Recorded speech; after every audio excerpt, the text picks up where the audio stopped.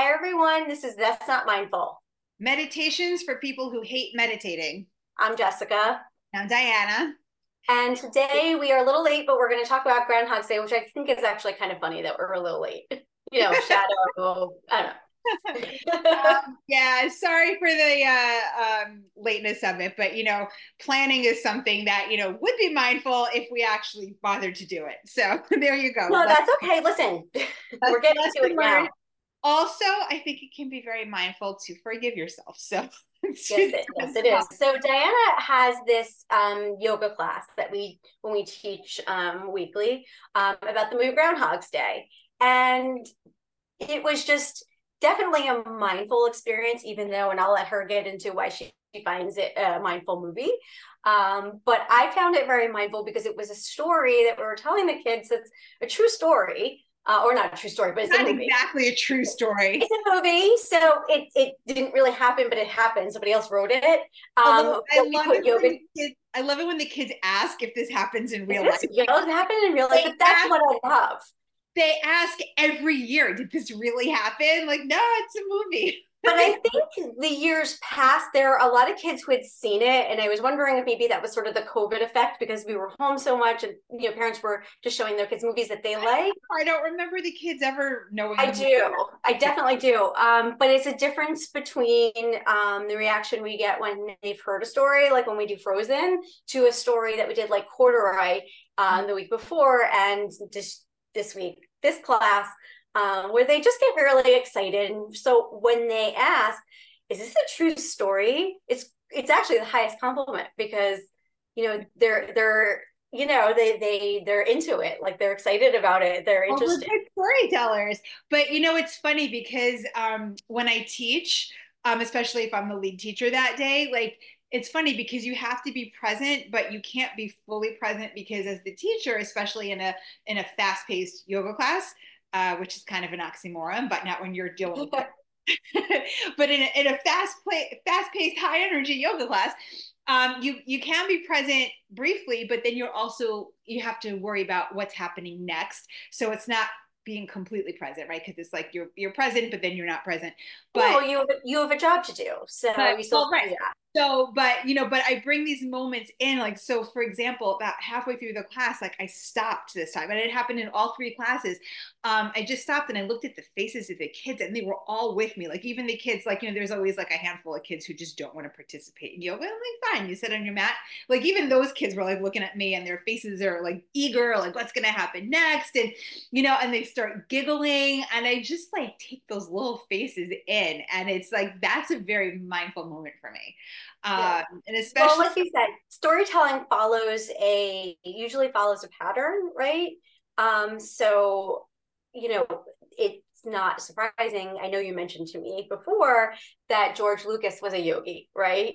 well, yes, Um, but more importantly to Groundhog Day, Harold Ramis was a yogi. that's Um, what I was getting at. Like there are formats that these storytellers follow, and some of them are actually very akin to what we do every day, right? We don't necessarily sit there and like, I need to balance my chakras today. Although, so, so you're getting ahead of me, Jessica. So we were talking about earlier today. We were actually talking about how the movie Groundhog Day, which is one of my all-time favorite movies, like funny enough, I could watch that one over and over and over, even though it's like the same day over and over. But I could watch that movie over and over because I just love it. But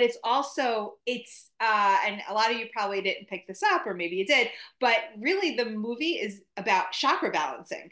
And I am so impressed with Harold Ramis for the way he worked that into this movie that, you watch it like it doesn't scream yoga to you, but it really is because, so just to take you through real quick, it starts out, Phil's at his TV station and he's telling you, yeah, I'm interviewing at other bigger stations. I'm not going to stay here for long. And then he leaves that place. He leaves a place that he has no connection to, and he goes to another place, to Puxatawny, where he hates to go. Like he complains about he has to go there every year.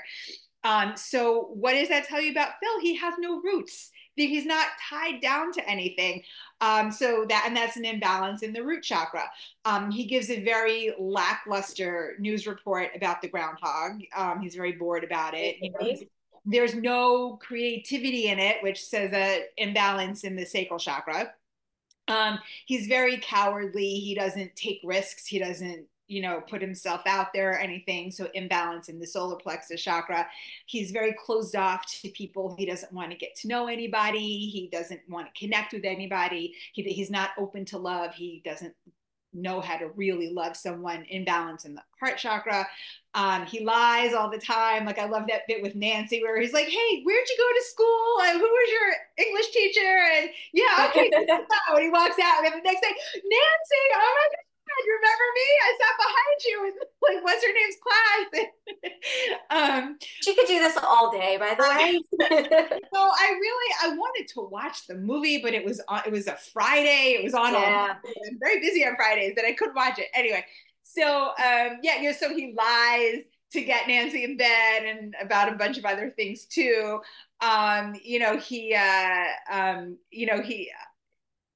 has no vision. Like he's not wise about anything. He's not looking to the future.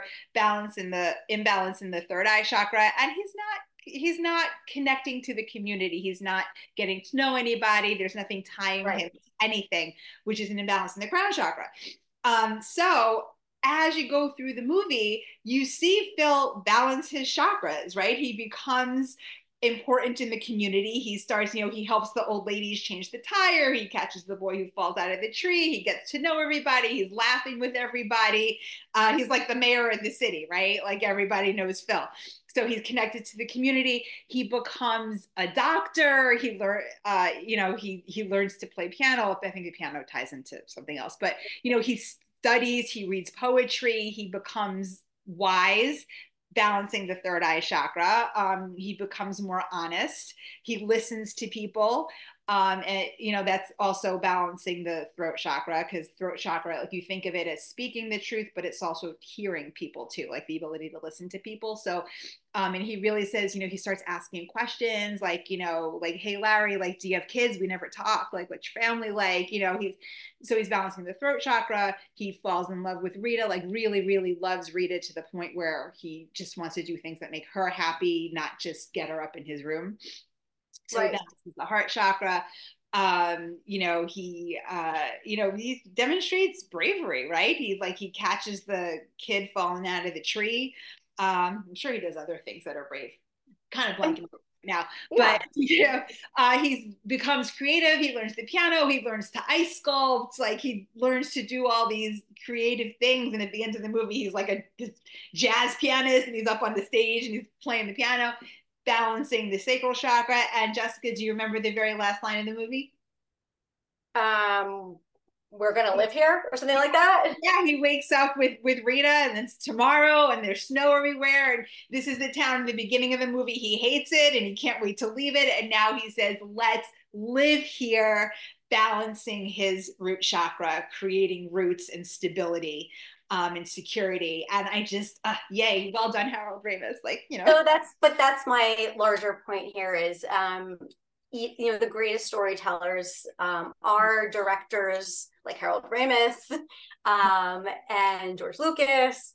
And so they follow this formula, this yogic formula, right, to tap into these different energies, right, these different emotions of their audience. So would you say well, I don't think that it's all their movies are about chakra balancing. Not all movies. No, I'm saying the greater storytellers, they harness these kinds of formulas, right? Well, that's what I'm trying to say.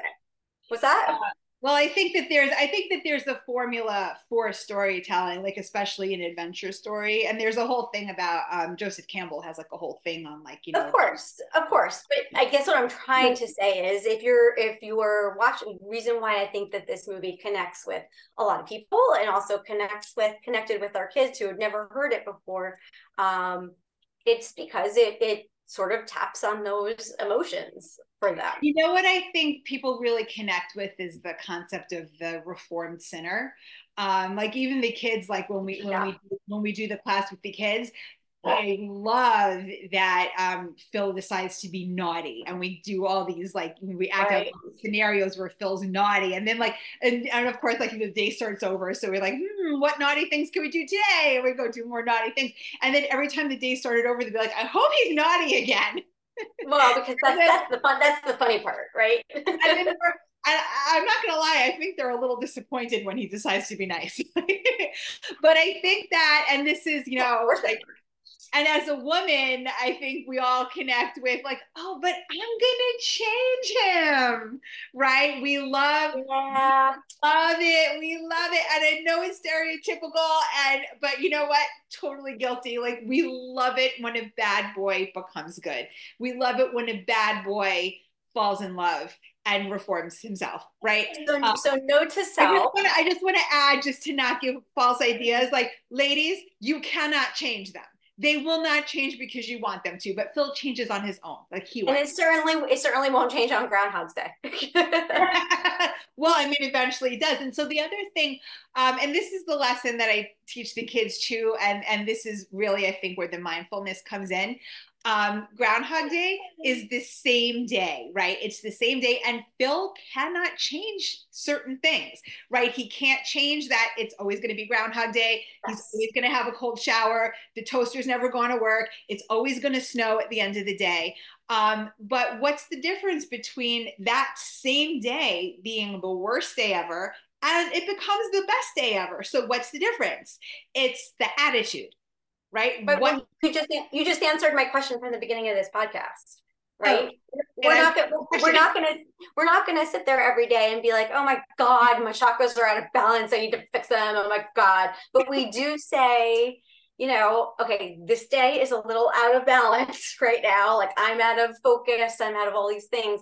What can I do? What can I control? Like you said, to sort of redirect how exactly. this day goes, right? You can only control what you do and how you react to it, right? Because if something happens, like like if when my daughter used to spill something, oh my God, it was like the world ended. It's like But the thing about it is, and I know a lot of people know this, and I know that we say it a lot, but in the spirit of saying something different that you might not, but you wouldn't totally think about, that is what you do today. It does affect your tomorrow, right? And how you look at tomorrow. If you're going to bed with oh my God, I need to I'm so frazzled and I'm so this, well, then you're not going to sleep well, right? You're not going to sleep well. right. And or you're not going to have a restful sleep that you need to have no matter what you do, and the next day is going to be difficult as well, most likely because you're even more tired and it's just going to snowball on top of itself. Well, that's the I think that's the gift for Phil for Groundhog Day, is that like yesterday doesn't matter, tomorrow doesn't matter, all we have is today. So I'm gonna disagree with you on that a little bit, because I think that no matter what happens, yes, yesterday informs today for sure, but I think that to look at today mindfully, you have to start fresh, like at the end of Groundhog Day where everything is covered with snow, like a blank page. Like today is today. Yesterday was yesterday. Yesterday was not good. Today is today. And what can I do? I agree with you. And if you're like a really in tune yogi, for sure. And maybe Harold Ramis was, I believe that he was based upon what you say. But I think most people aren't like that. Most people go into the next day with whatever baggage they had from the day before. Well, yes, but what I'm telling you is to be mindful and to right. But they don't. But they don't. So the idea is to find something mindful at the end of your day. Right. Right. So, and the healthy thing is, so yes, it's very, actually, you know what I like to do at the end of the day, especially on a bad day? I think of three things. Well, you can say count your blessings, but and this is more specifically, I used to tell my daughter, like, tell me three good things that happened to you today.